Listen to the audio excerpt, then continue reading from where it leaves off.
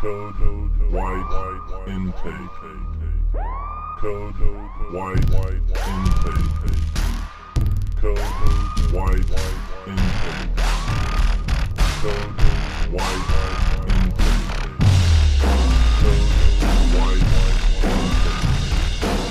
Code white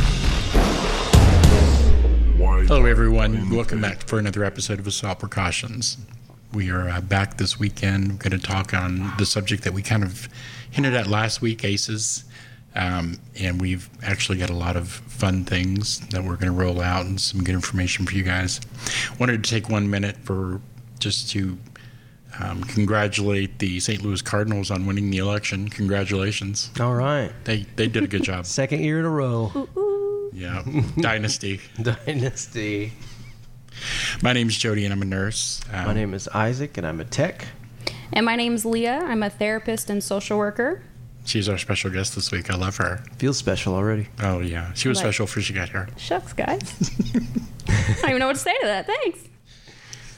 So what we're going to chat about this week is something called the ACEs test. It's the ACE being an acronym. It's the Adverse Childhood Experiences Study. And it actually began in an obesity clinic, and their sample size was around 17,000. And it wasn't just another one of those, and forgive me for sounding jaded, another one of those lower African American and Hispanic population tests. This was a upper middle class, both parents still together. So like a sample size that you don't usually see in these kind of studies. And what year was it done, Jody? 1998. 1998? That's Yeah. when the dynasty for the Cardinals began. Began in 98. And here we are, still in. Yeah. Yeah, 300 years later. I think they, what was it, the Milwaukee Canucks that year? I don't remember. They destroyed them, though. Yeah, you don't remember who lost. It didn't matter. No, it doesn't matter. They're gone. Yeah, so the study was started in 1998. Kaiser Permanente and the U.S. Centers for Disease Control started looking at this sample group because there was some interesting information coming out and patterns that they were seeing in some comorbidities. And the same things are killing everyone all the time. You know, heart disease, cancer. Tomahawks, yeah. Very, very common. I've been killed by a tomahawk already once today. So, but what they were really looking for and started drawing some connections in between were a thing that we'll touch on and really expose later in the show, toxic stress and long-term health comorbidities. Toxic stress. Now, that's the thrash metal band from Brazil, right? No, different toxic stress. Oh, no, that's Toxic Holocaust. Never mind. Yeah. But we've brought Leah in because she is an expert and a cosmonaut and a top chef. And I think she's completely bionic from the waist down. I'm not really sure who's telling you my secrets, but if you could maybe keep that under wraps a little bit, I appreciate it. I'll cut that out in post.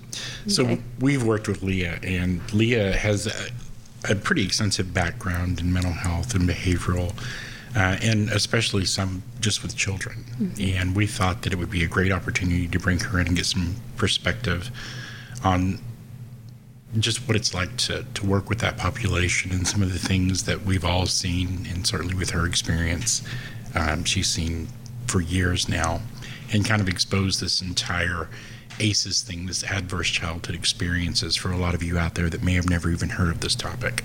Yeah. Oh, you've heard of it. For me, this is something that I have a particular heart for, just because I have worked with all populations from the young kids all the way up to adults. And in the actual succession, too, I started with like small kiddos in the elementary school system, and then in a like low impoverished area, and then moved up to adolescents, and then now I'm with adults. So I've actually got to go through and kind of see the way that these play out across like the timeline, essentially. So this is something that I have a particular heart for and passion for. So I'm excited to be here with you guys. When someone first explained the entire ACEs concept to you, I mean, I'm sure you were like me. You're like, that makes a hell of a lot of sense. Oh, hell yeah. Like, how did we not put this together before 1998? You know? We were all watching the Cardinals. The Still. We were busy. Yeah, you look at these studies, and I mean, it's just landmark. And to me, it's probably one of the most significant studies done in the 20th century as far as behavioral health and long-term outcomes, and trying to connect the dots in between things that we think happen and you can imagine would have some play in the development of someone's life from a very young age through their adulthood, to really beginning to pinpoint, like, hey, this is happening, I think, to, hey, this is happening definitely, and hey, now I'm beginning to understand why. Right.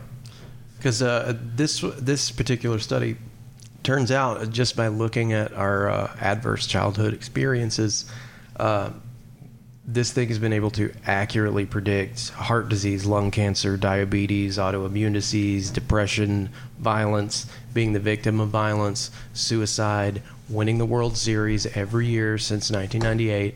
Yep. All the above.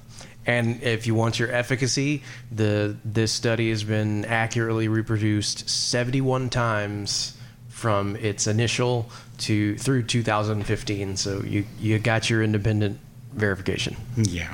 So when we're talking about the ACEs awareness, and when we talk about, adverse childhood experiences, there's a score that's related with that.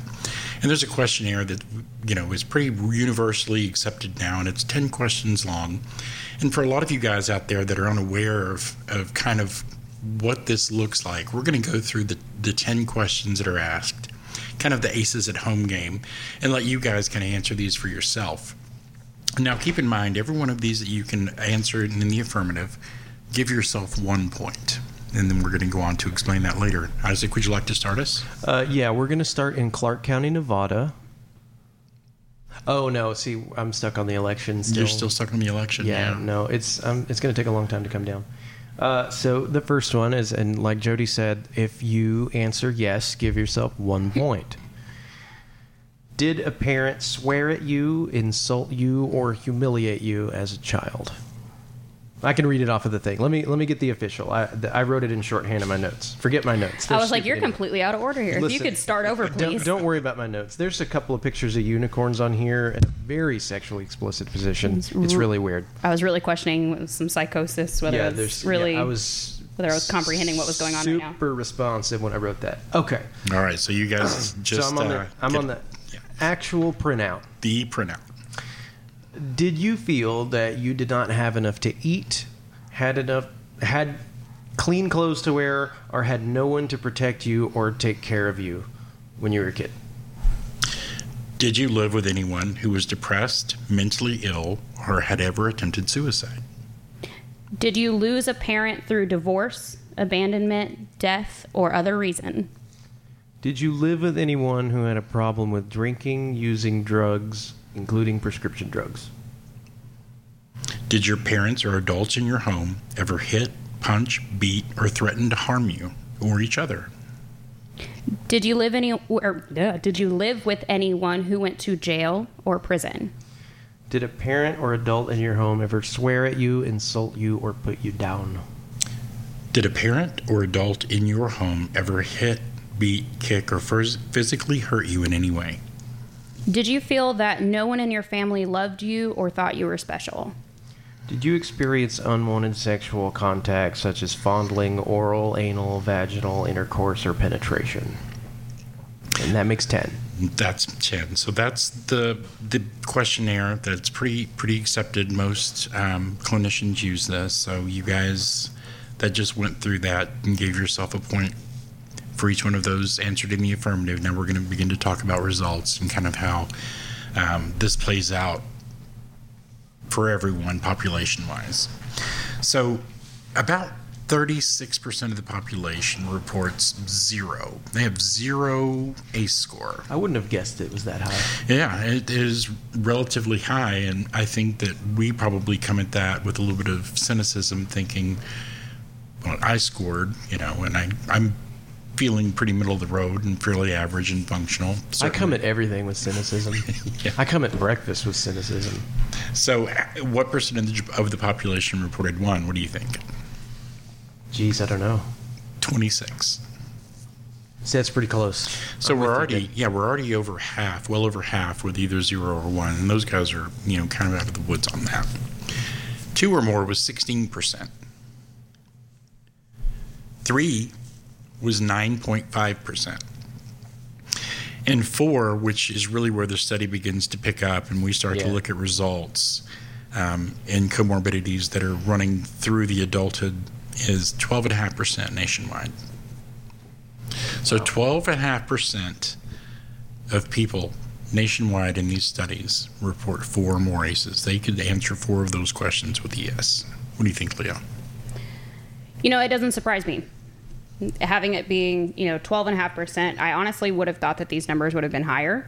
But the one thing that I had to take into account when I was doing, my research of ACEs, because I knew about it already, but some of the things that, it's been a while since we did this. And one of the things that I realized that the ACEs doesn't take into account some of the other aspects of trauma, other aspects of, abuse, neglect that really we don't always kind of look at. So some of the other adverse things that kids go through. So I think that's why probably this number, the 12.5, was so surprising to me. I would have thought it would have been higher. Yeah. But when I realized what it kind of takes into account, it made a little bit more sense to me. Yeah, I think when we're looking at all those things stacked up together in one household, and mind you, the original study that was done by Kaiser was urban middle-class parents that were together, seemingly normal. And I've always heard the argument for ACEs of, well, these are just poor people making poor decisions, and of course they're getting sicker, and of course they're dying faster because they're participating in all this risky behavior. Right. The original study wasn't founded on that population. And right. we could run this test. We're not even talking about that population right now. We're talking about average, what you would consider average income, employed people that are functional, that have lives and jobs and do all the things. 12.5%. That's right. So I've got it broken down by percentage points per yes. Oh, Yeah, I broke it a different way. Interesting. I like that we got a different. I cut it from across the x-axis where you did the y. So, did a parent swear at you, hit you, blah blah? 11% said yes. Did a parent often push, grab, slap you, throw things, leave marks? That's 28% said yes. Wow. Did an adult touch or fondle you sexually or attempt intercourse in any capacity? That's 21%. wow. Did you often feel that no one loved you or that you weren't special? 15. Oof. Did you feel like you didn't have enough food or clean clothes or your parents were too drunk or high to protect you? Is 10%. Parents were separated or divorced, 23%. Was your mother pushed, grabbed, slapped, hit, beaten, threatened, bitten? Wow. Yeah, for some reason I wrote bitten down there. That is 13%. And here's the kicker. Live with an alcoholic or a drug abuser, 27% said yes. Wow. Yeah. Household member was mentally ill or attempted suicide, 17%. Household member go to prison, 6%. Incarceration's big. Yeah. Yeah. And, I guess it really is broken down into 2 main categories. The abuse and neglect part, which we see is we can all reason that those are very dangerous and very harmful things, certainly for someone who's just beginning to develop their own thoughts and patterns of behavior. But the incarceration, the witnessing of the, parental abuse, mommy hits daddy and you can't talk to daddy because daddy's mad, and you can't talk to mommy because mommy's embarrassed and ashamed of what's going on, and she can't leave the relationship for whatever reason. Maybe it's a codependency issue. And these kids never get to process. They don't get to process any of it. And if there's no supportive person in that family, even let's say if grandpa dies, trying to reconcile and process that first death experience, but there's not someone in the home that can go, hey, here's how it goes, and this is going to be fine, and death is part of life, and to help walk those youngsters through that, they don't ever get to process, and they sit in that, and it's very dangerous. Yeah, you learn to accept a whole different kind of reality and survival when. Yeah, but it's it's really 2 different classes of that ACEs experience, where one is physical and I'm afraid and I'm constantly, fighting or flighting, and the other one is I just never really got any direction. I wasn't able to process or grow or develop because I never really had any model behavior to follow. And what am I doing, So it's difficult. That kind of goes into, what I talked to you guys about before about when we're experiencing these different parts of trauma. So when we're experiencing these different things that we test for in the ACEs scales. So we know that depending on the age that you experience some adverse things and the duration to which you're experiencing these adverse childhood events, quite frequently it has a much different impact. So we have three major points in our lives where our brains are doing some crazy things, some crazy new developments, that being your early childhood, your school age years, and your adolescence, obviously. Yeah. So one of the things that we see is these kiddos that are in their early childhood, it can be one of the most devastating things because while that brain is very, we call them squishy, they're malleable, they can still learn, they can still grow, they can still have resilience. At the same time, some of those things become so devastating. We see more of like an intrinsic issue, sadness, withdrawal, depression. We see a lot more of self-blame. So when mommy and daddy are fighting, it's my fault. Right. I'm pulling out of this because, something I did is wrong. I am not good enough. I am doing wrong. Whereas when we see these things start kind of occurring later in life, so if maybe you weren't experiencing some of these things that are on the ACE scale early, but instead you're seeing them as like a teenager and adolescent, for example, you're going to see more of like a behavioral response. So I'm acting out. I'm having more difficulty in my social settings. I'm having more difficulty with authority and direction, essentially. Yeah, and I mean, when we're looking at early exposure, and we're talking about that fight or flight response that gets wired in, and when it's that neglect or that abuse, and you are frightened every day, fear is your emotion, mm-hmm. and you're going to react to that in one way or the other. You're going to fight that fear, or you're going to run from that fear. And we see that play out in the 5 to 7 to 9-year-old children that are bullying other kids in the playground. And someone walks up to them and maybe examines them very closely. And this other kid's thinking, I really like your hat. But that kid's not thinking that. Mm-mm. He feels like he's being over-examined and you're spending too long looking at him and he perceives it as a threat. Right. And he becomes actually very actively hostile. And if he's not saying something, he may be doing something. But if we look across the playground, we also see that kid that's playing by himself that's very withdrawn. Mm-hmm. And it's the same experience at home, but is not a fighter. He's a flighter. And he secludes. He doesn't interact very well. He's withdrawn. Right. And experiencing the same thing. They're just having a different neurochemical reaction. Is his hat also nice? He may very well have a nice hat, but no one's going to tell him. And if they do, he's just going to walk away. Yeah, they probably wouldn't have even gotten over there. Like you're describing, like the onset of inhibited reactive attachment disorder. Yeah, this is what you get when you severely abuse and traumatize and neglect a child. Yeah, they build this shell, and they just completely pull themselves in, and it's easier for them to not interact than to take the risk of interacting and becoming hurt. Because everyone I've ever known that has established my social interactions has hurt me. Yeah, you're 100% right.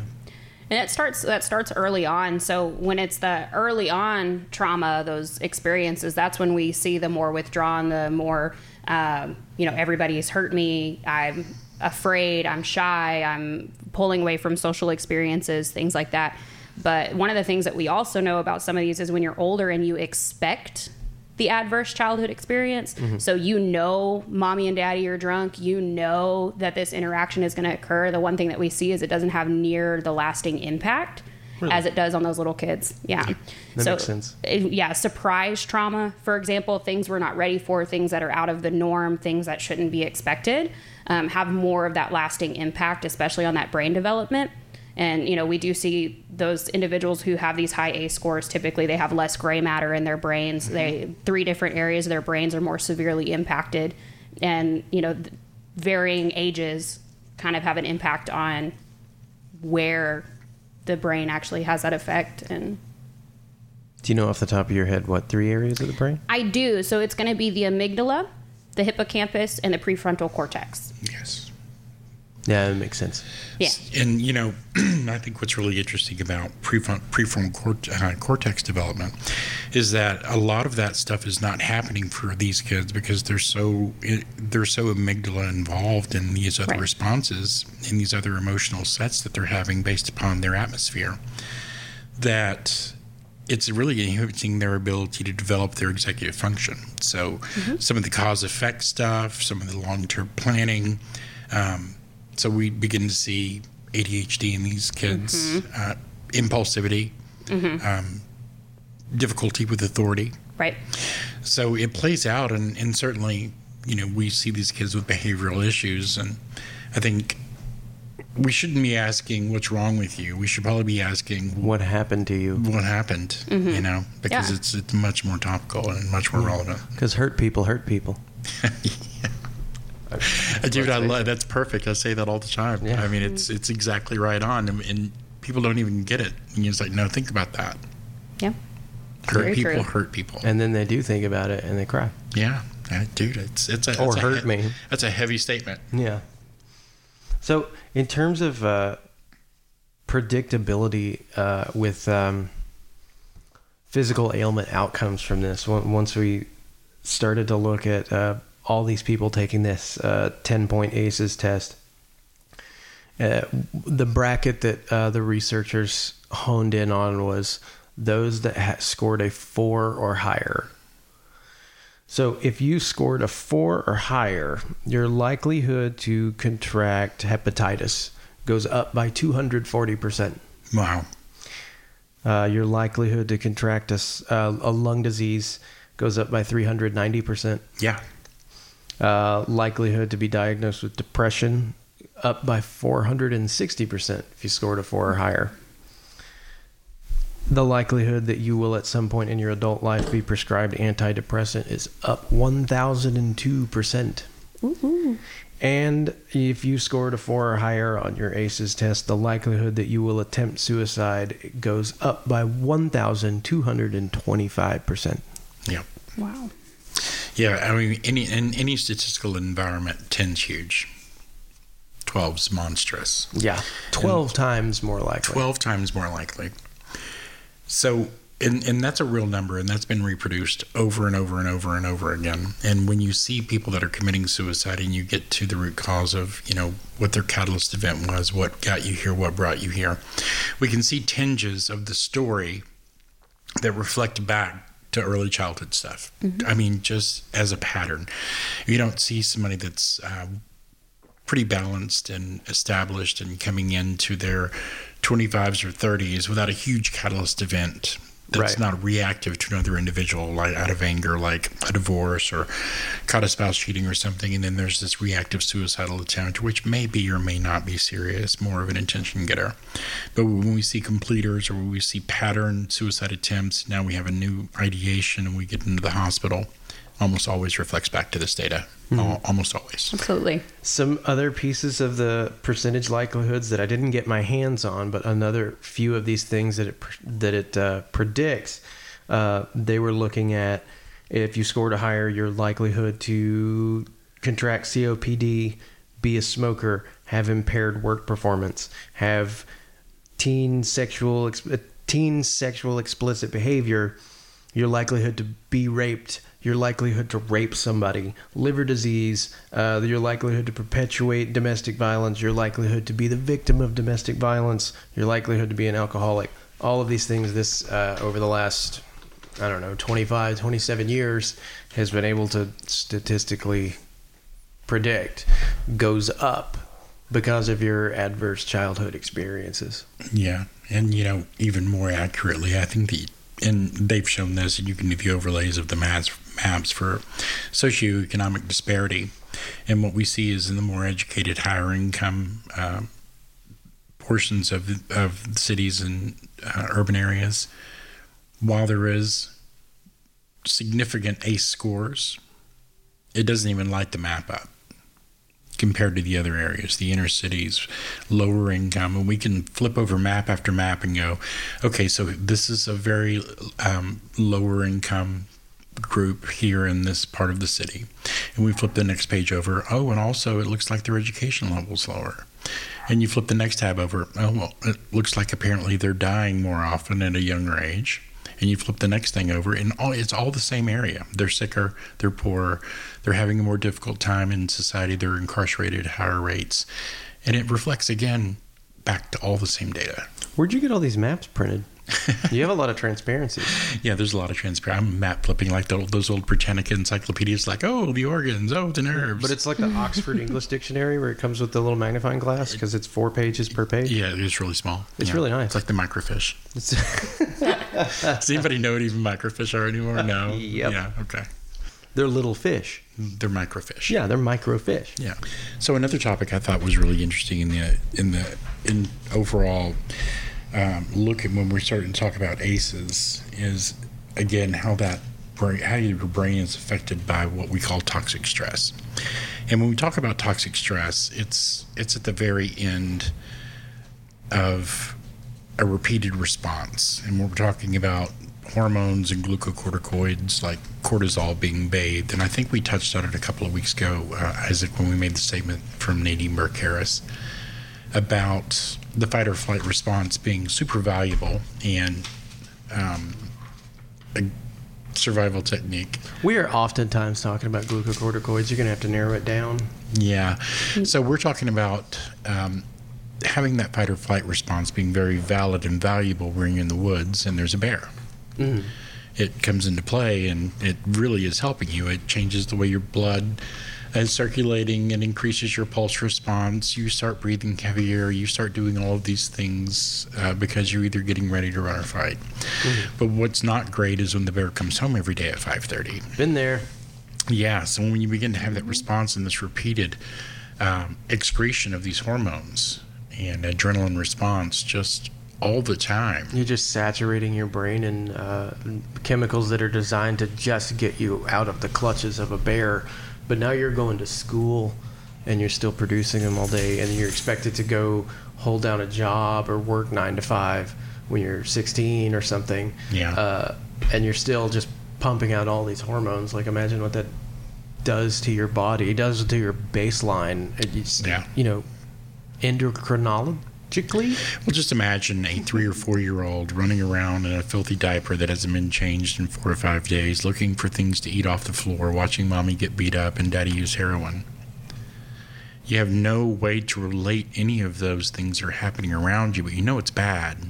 It doesn't feel good. And that's what you know. You see pain and anger and sorrow and sadness and constantly, and this is when you're developing, you don't know what things are. You have no idea of what a normal emotional set is and how to relate. You're supposed to be getting guidance. You're supposed to be being taught these things. This is just the way life is what you're being taught. Yeah, and that's just your baseline at this point. Mm-hmm. So when you see those kids that are doing that are going through these things, and they're constantly having these hormonal responses, certainly when that abuse becomes to them or directed towards them, you do have that fight or flight center, that amygdala that's super hyperactive in the prefrontal cortex area, which should really be developing, is not getting done. It's not happening at the appropriate levels. And when we look at even single neuron scans of children that are being exposed to that,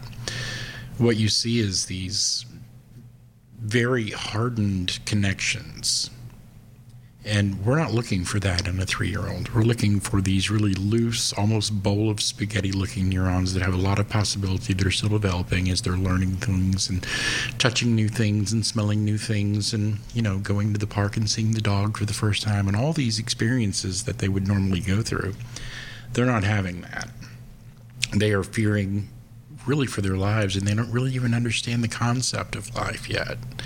So it's tragic. And when we begin to see that, again, as it plays out, that prefrontal cortex area that's not being developed is where you begin to see the impulsivity later, unable to control behaviors, addictive behaviors, sexually acting out. Trouble self-regulating because nothing in their entire world is regulated. Yeah, absolutely. That's right. So you have these inappropriate emotional responses, whether that's super aggression or borderline personality. There it is. There it is. There it is. Yeah. So, but they lack their coping. So what they learn to do is manipulate their environment and the people around them to get the things that they want without ever really being accountable for anything. I was going to say, yeah, that's absolutely correct. And one of the things that I talk about with my patients all the time is, chaos attracts chaos. I mean, if that's all you've ever known is chaos and manipulation and bad, then that's how you live, and not necessarily with the intent of malice or manipulation, but that's your normal. Yeah. And so when we see these patients, so I was waiting on the borderline personality because that's something that absolutely, goes right along with this, and something that we kind of gloss over quite a bit. And so us in the mental health field, you hear us talk about borderline beach quite frequently. And, we, as god awful as it is, we have such a hard time with our borderline patients. They're the ones that drain us the most. And I think that the most of us kind of, they're borderline. Oh, God They're damn it. borderline. Another fucking borderline. Another borderline. Borderline beach and the tide is high. Well, the problem with borderlines is it's not really a treatable condition, not medication-wise. It's more of a CBT thing, and you really just need That's to get a long term. Yeah, it's long term, Right. And they have to be in an environment that's consistent with people that are willing to spend the time and make real connections with these patients. 1, 2, 3, not it. And, well, the system's not built for it. Yeah, it's just not. I can tell you that we in therapy we have the hardest time. Borderline is one of those right up there with PTSD, and it's so difficult to treat because there's not really a medication that's like, it's not like bipolar, it's not like ADHD, it's not like these other ones that they have this tailored med that's, all right, let's just get you right where you need to be. Here's your Prozosyn. Yeah, it's just not like that. It's so complex, and especially because so much of it deals with exactly what we're talking about in these adverse childhood experiences and trauma.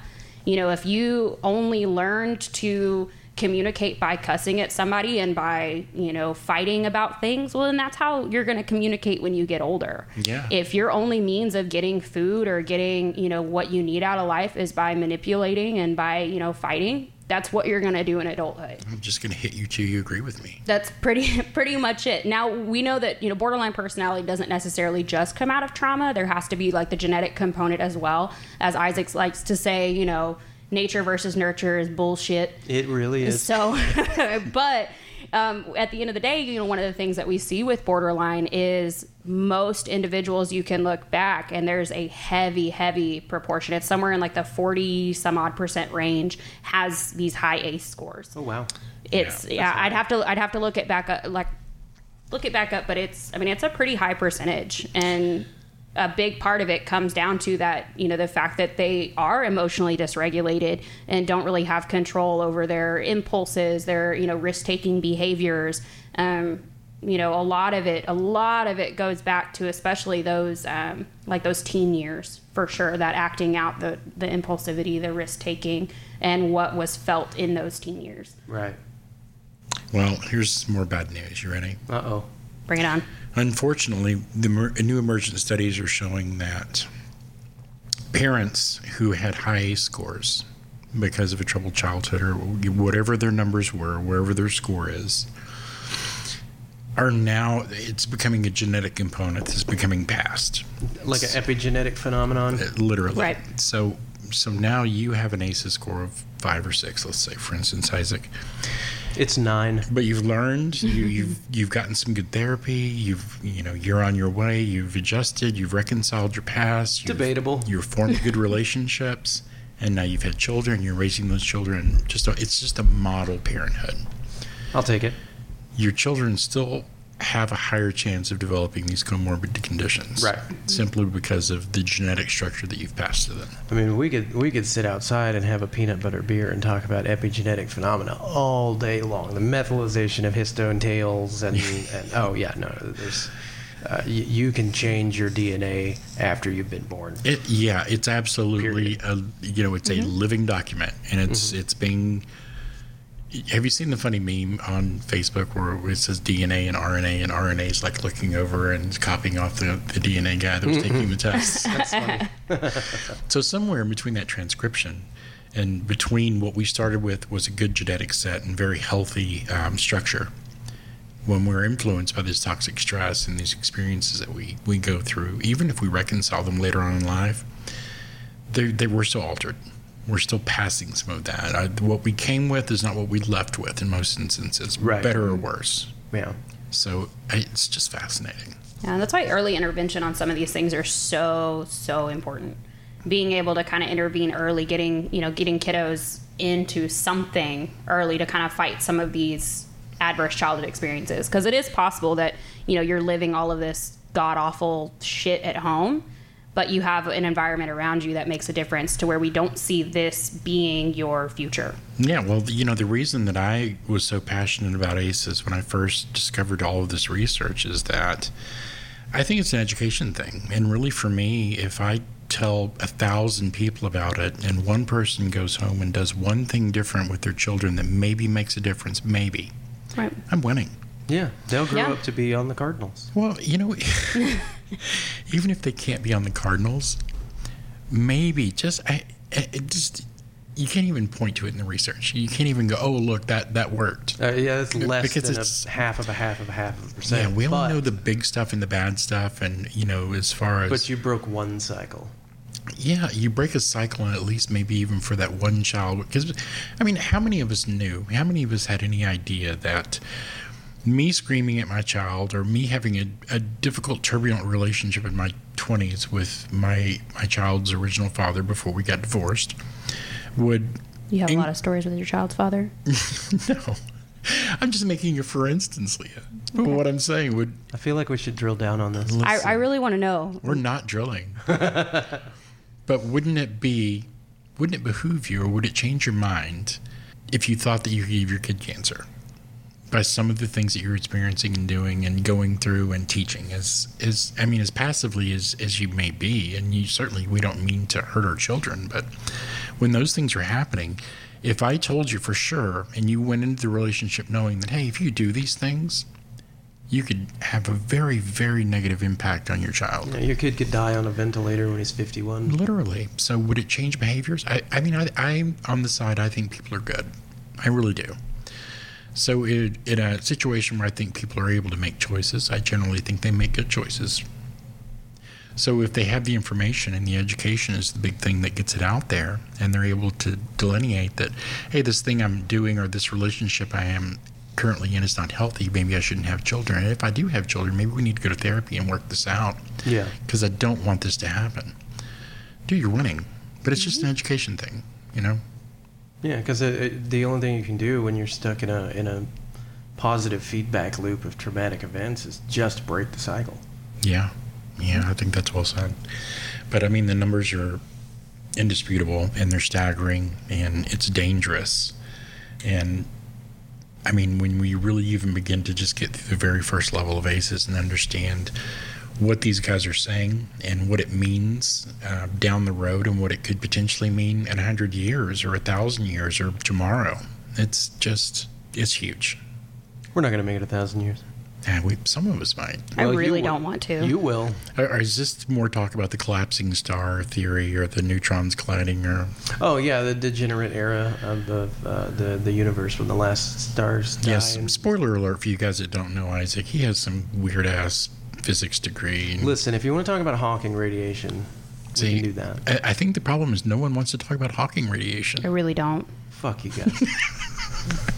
You already lost me at the star fruit earlier today, so Okay, star fruit is not galactic. It's just a fruit. You could buy it at Albertsons. you're just a fruit. She's so hurtful today. She's so hurtful. You know what? Hurt people hurt people. Oh, right. Gotcha. Adverse childhood experiences, y'all. You're saying I can't blame Leah for calling me a fruit? You can blame stars. Okay. That's really where they all Blame your began. child's father. See, you just dropped one wrong noun on this show. That's Guess It wasn't our fault. Don't blame the victim. Words are hard though. It's fine. You gotta take ownership of that. So here's another interesting piece of information. Did you guys figure out what the life expectancy change is between average Joe walking around with a 0 or 1 score and someone who's been affected that has ACEs 4+? 20? Is it 20 years? It's 20 years. That was 21. But 20. 20 years.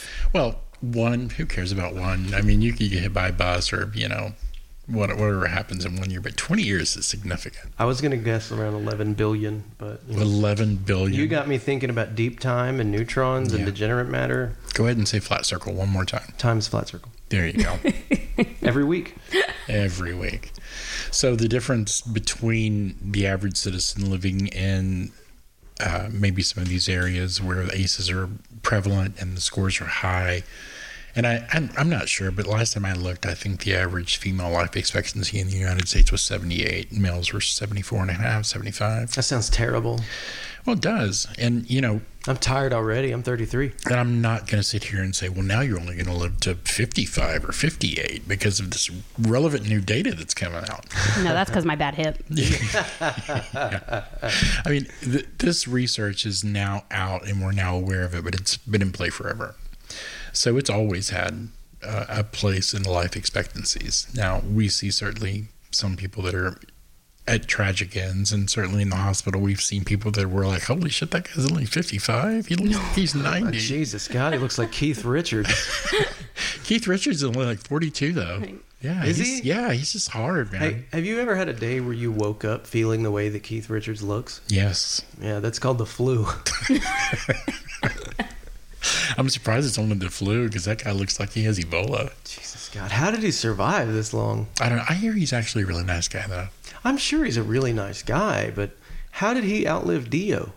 Oh, I don't know. First of all, Yeah. he's got to be older than Ozzy Osbourne. Dude, I heard that when Dio was in his last few days, he's in the hospital. It was like a who's who of rock and roll just coming through the hospital. Like people were lined up outside in limos waiting to come in. The nurses picking up extra shifts so they could meet Zach Wilde, Right. And Tony Belladonna. And Is that Scotty Richie and- Blackmore? Would you sign my... oh my God, it's Rex Brown from Pantera. There you go. I like it. I think everybody was there. Phil probably didn't make it.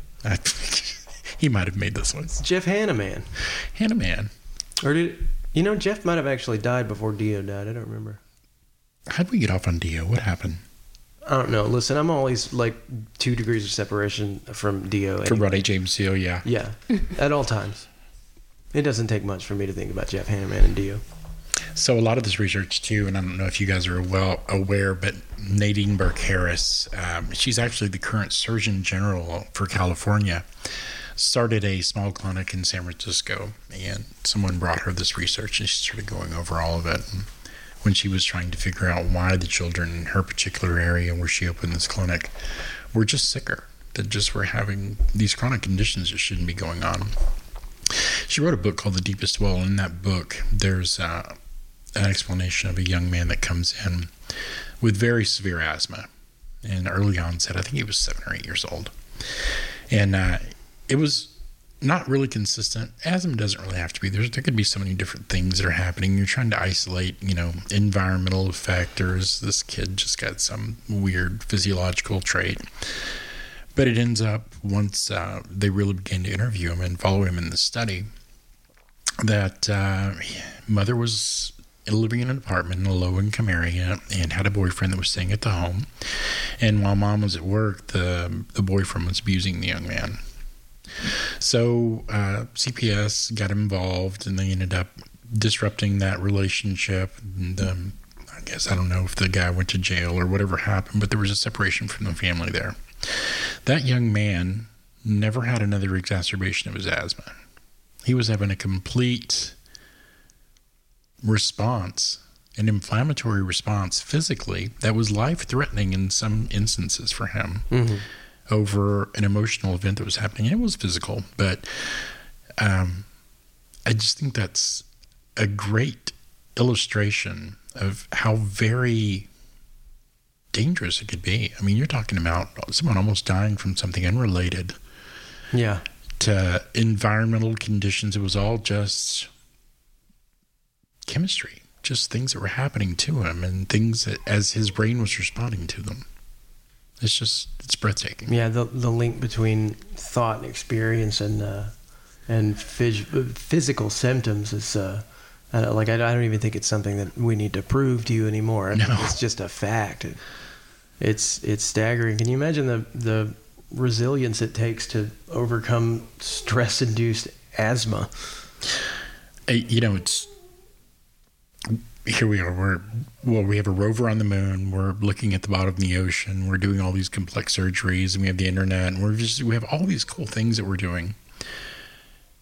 But we're still so in the dark. I mean, we're just muddling around with some of this stuff, and it's like stuff that it seems very basic when you begin to understand. You're like, yeah, I mean, if all of these things are true, then probably if I interact with this other thing, then this could happen. And when you look at, abuse, neglect, and sexual abuse, and all these things that happen, and you see these children, and you can pick them out almost, which kids in this group of this first grade class you think have trouble. So you could probably go through and probably pick at least one. You'd be like, let's talk to him. Yeah, we actually have specific red flags for that when we work in the school system. So that's where I came from, and there are very specific things we look for, and we can always tell by watching kiddos in the classroom who's actually experiencing some of these things at home. Like what? What are you looking for? So some of the things we're looking for, so obviously the classic signs. I mean, you've got your poor hygiene. A first and second grader shouldn't smell like they just crawled out of a dumpster. They just shouldn't. We haven't even hit that point in our lives yet where we should have awful rancid BO. So there's those classic signs of malnourishment, all of that. But the other things we see, why is this second grader sleeping through all of their classes? Yeah. Why is this second grader, incapable of, approaching you without wetting on themselves? We see all these they're little nuances. Like somebody falling asleep in class, you wouldn't think of as some sort of red flag for trauma or some sort of indication, or somebody having some sort of incontinence. You're like, oh, well, they just peed their pants. Well, no, actually, somebody at that age, in that age level, still wetting themselves in a classroom setting is actually a major red flag to indicate that there's something going on that's being kind of unseen. Here's an interesting statistic. So these ACE scores, 4+, if you go through certain groups of people, we find the instance of this being much higher than 12.5%. Mm-hmm. Leah, if you were to go through grade school teachers and give them the ACEs test, what percentage of those do you think would come back 4+? Of the actual, teachers? Yeah, well, teachers, administrators, people that are involved in that field, but generally, let's just say just teachers. Oof. Yeah, I know. Oof, indeed. Oof. I second that oof. Indeed. Oof. I feel like it would be, I don't know. I feel like it'd be higher than 12, like the 12%. You think it's higher? I think so. Okay. Now, never mind. Go ahead. So how comfortable are you guys having higher than 12% being around your children? I'm fine. Okay, it's a good question, I'm right? fine. Yeah. Here's the number. It's about 30%. I'll take it. Right. Yeah. So why do we think that happens? Why do you guys think? For the same reason that any of us apply at our very first psychological hospital. Yeah. We see it in healthcare too. We see it in nursing. We see it in text. We see it in social work. Yes. We see it in all of those fields where people can actually come in and help others and provide care, whether it's direct or not. All of those averages are well above 12%. Mm-hmm. And it's no mistake. And it's not anything that's out of the ordinary. It's consistent. I can go to 10 different schools. I promise you, I'm going to get all of those teachers together. They're all going to be in the 25 to 30%. I can go through hospital wards and take those nurses, and you take all of you send me the best nurse on the unit. You send me who takes care of the people the best, has the biggest heart. It's you. It's you. All of those people are going to be in that 30% or higher. They're all going to have ACEs 4+. Because we get it. Well, that's the thing. We get it. There's almost a feeling of that's therapy for us. We're getting still treatment. We're still working through those things, and it helps us to help others. When we say hurt people help people. And they do a lot of helping, and we can see it, and we can pick those kids out of the classroom really quickly. We can pick those patients out and go, oh man, there's some background here. Yeah. It's indisputable. I just need them to tell me what it is. Right. But it's overwhelming. And, I've heard different arguments like, well, I don't want those people that have had all those experiences around my kids. You do. Kiss my ass. You do. Yeah, spoiler alert. Those are the people you want around your kids. Those are probably the people that have found the most resiliency too, and can, do the most with that resiliency. Yep. They're resolving. They're still, if they're not working through it, which I think people are always continually in process, they're always working.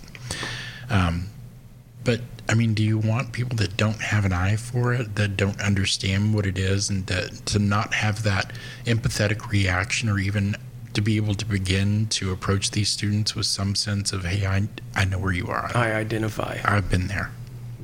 It's perfect.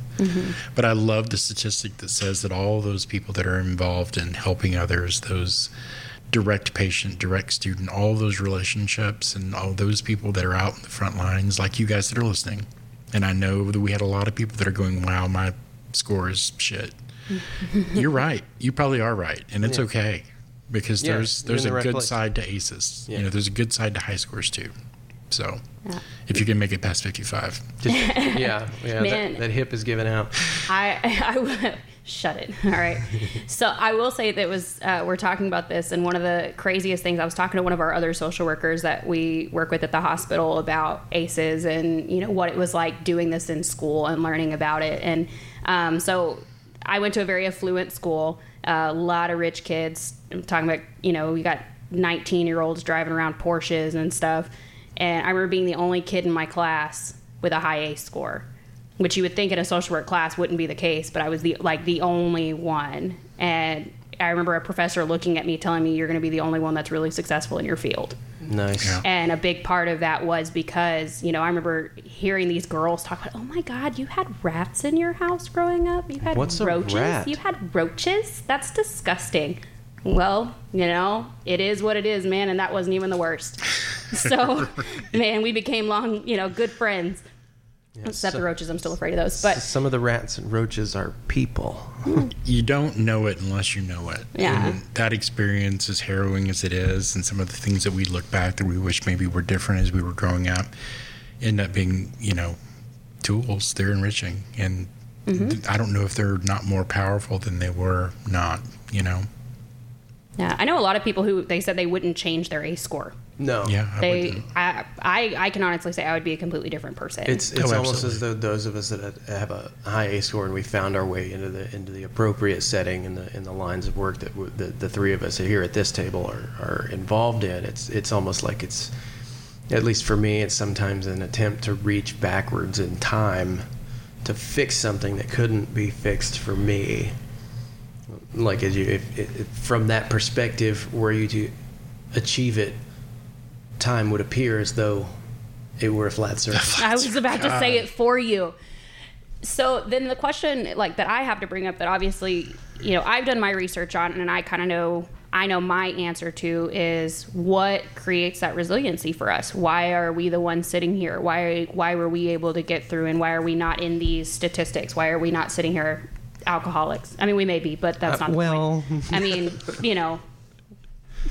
You know, I don't know. That's a good question. And I think everyone has an inert ability within themselves to either at some point make some decisions that are concrete and stick to them, and not so much. I mean, and it honestly, I think it has a lot to do, and I hate Isaac's about to give me shit, but it's environmental as well. It is. What you can be around, the people that you can surround yourself with that can support and help to nurture that. I've almost got it together. I think I'm about to make some big decisions to push you over the edge. Now, I certainly know people that don't need any help. They just set a task and they destroy it every time, and it's almost like they're OCD until it's done. I don't know any of those people. Yeah, you're one of those people. It's like, Yeah, you do. But other people need more help and they need to be supported. But I think overall, once you begin to achieve things and you build some self-value, every task that you set forth that you begin to achieve becomes easier and easier. And those are the people that I think have a very measured response to success, that end up being able to appreciate where they are because they know where they've been. okay. Right. That's part of it. Yeah. So a lot of it's like I was saying earlier, is those early interventions. So that's going to be something that's so key. So when you have all this turmoil at home, you have all this drama going on, all these horrible toxic relationships with your own parents. So one of the biggest things that makes a huge difference with some of these kids is having those lasting, healthy adult relationships. So if it's not your parents at home, having somebody else that's kicking your ass, making you do your homework, making you learn about, you know, staying in school, about, you know, achieving, is what ends up doing something different. Having those community partners that bring food to your house because your parents can't get it for you. Right. Having those people that, you know, being involved in different things that keep you connected, essentially, and give you motivation. So obviously, like, there are those things that we have that we can use that are like protective factors, essentially. How many times have we heard about someone telling you about a teacher that made the difference for them? Yeah, I mean, I can, you know, if it's fine that I share something from my personal stuff. Please. Like, for me, having the ACE score that I do, for me, it was my school and it was my neighbors. You know, I had neighbors. I started my first job when I was 10 years old. Wow. And when I say job, I mean $7.25 an hour. I clocked out when I sat down. I worked on a ranch. I did everything from like neutering goats to laying fence posts. You know, and they kicked my ass. Rancher Leah. That's right. And I never owned a pair of cowboy boots here in Texas. So there's that. And then, you know, I had the teachers at school that did the same thing for me. You know, I had a teacher tell me when I made it into college, and he visited me in college because he does this with all of his old students. And he told me, he said there were weekends when you would get back on Monday and I could tell you hadn't eaten. And so what he did was he kept food for me in his desk. Nice. So every day at lunch, I would go to his classroom to eat. The nurse would put together stuff for me. You know, when they found out I had a low grade in a class, they kicked my ass and wouldn't let me compete in speech and debate on the weekends. Wow. They said, oh, I don't care that it's passing. You're not making an A. You're not competing this weekend. You know, so having those meaningful relationships, having those people that were like very loving to me, but also kicking my ass. Accountability. And keeping me accountable. I wouldn't have made it to where I was, like, without some of that. But some of that also comes in my own intrinsic motivation. And that's what we see in a lot of these kids too. Yeah. Is a lot of these kids that end up being so successful despite all of this shit that they've gone through, it's because they've been like, I will not go through this again. Yeah. I will not be here. Success becomes a pattern. Yeah. It does. And once you get it, and once you're able to set realistic goals, and I know that you and I have done some therapy courses on SMART goals and how to really measure what's realistic to achieve and reasonable and within your means to get accomplished. And when you start knocking those things out, it almost becomes addictive. You just become super good at it, you know? Yeah. I'm one of the most competitive people you will ever meet. Same. I don't play games with people. I can't do it. I'm better than you at it. God damn it. You want to go? I will win. I will crush you. Fisticuffs. And catch me outside. Isaac, what are you doing over there? Oh, I was looking through the book, seeing which one I was going to pick. Ooh. Oh, come on. Give us one. I get 8% off of my prescriptions for my motherfucking dick skin. So are they prescriptions for his dick skin, or is he getting the discount because he just has a phenomenal dick skin? I don't know. I'm going to have to look at what the benefits are on GoodRx. I need the context. Yeah. I don't remember the context. I really don't. I try to be nice all the time, but there's all these fucking Koreans. Oh. It's super specific of him. Really? I do remember that there were no Koreans on the unit. None.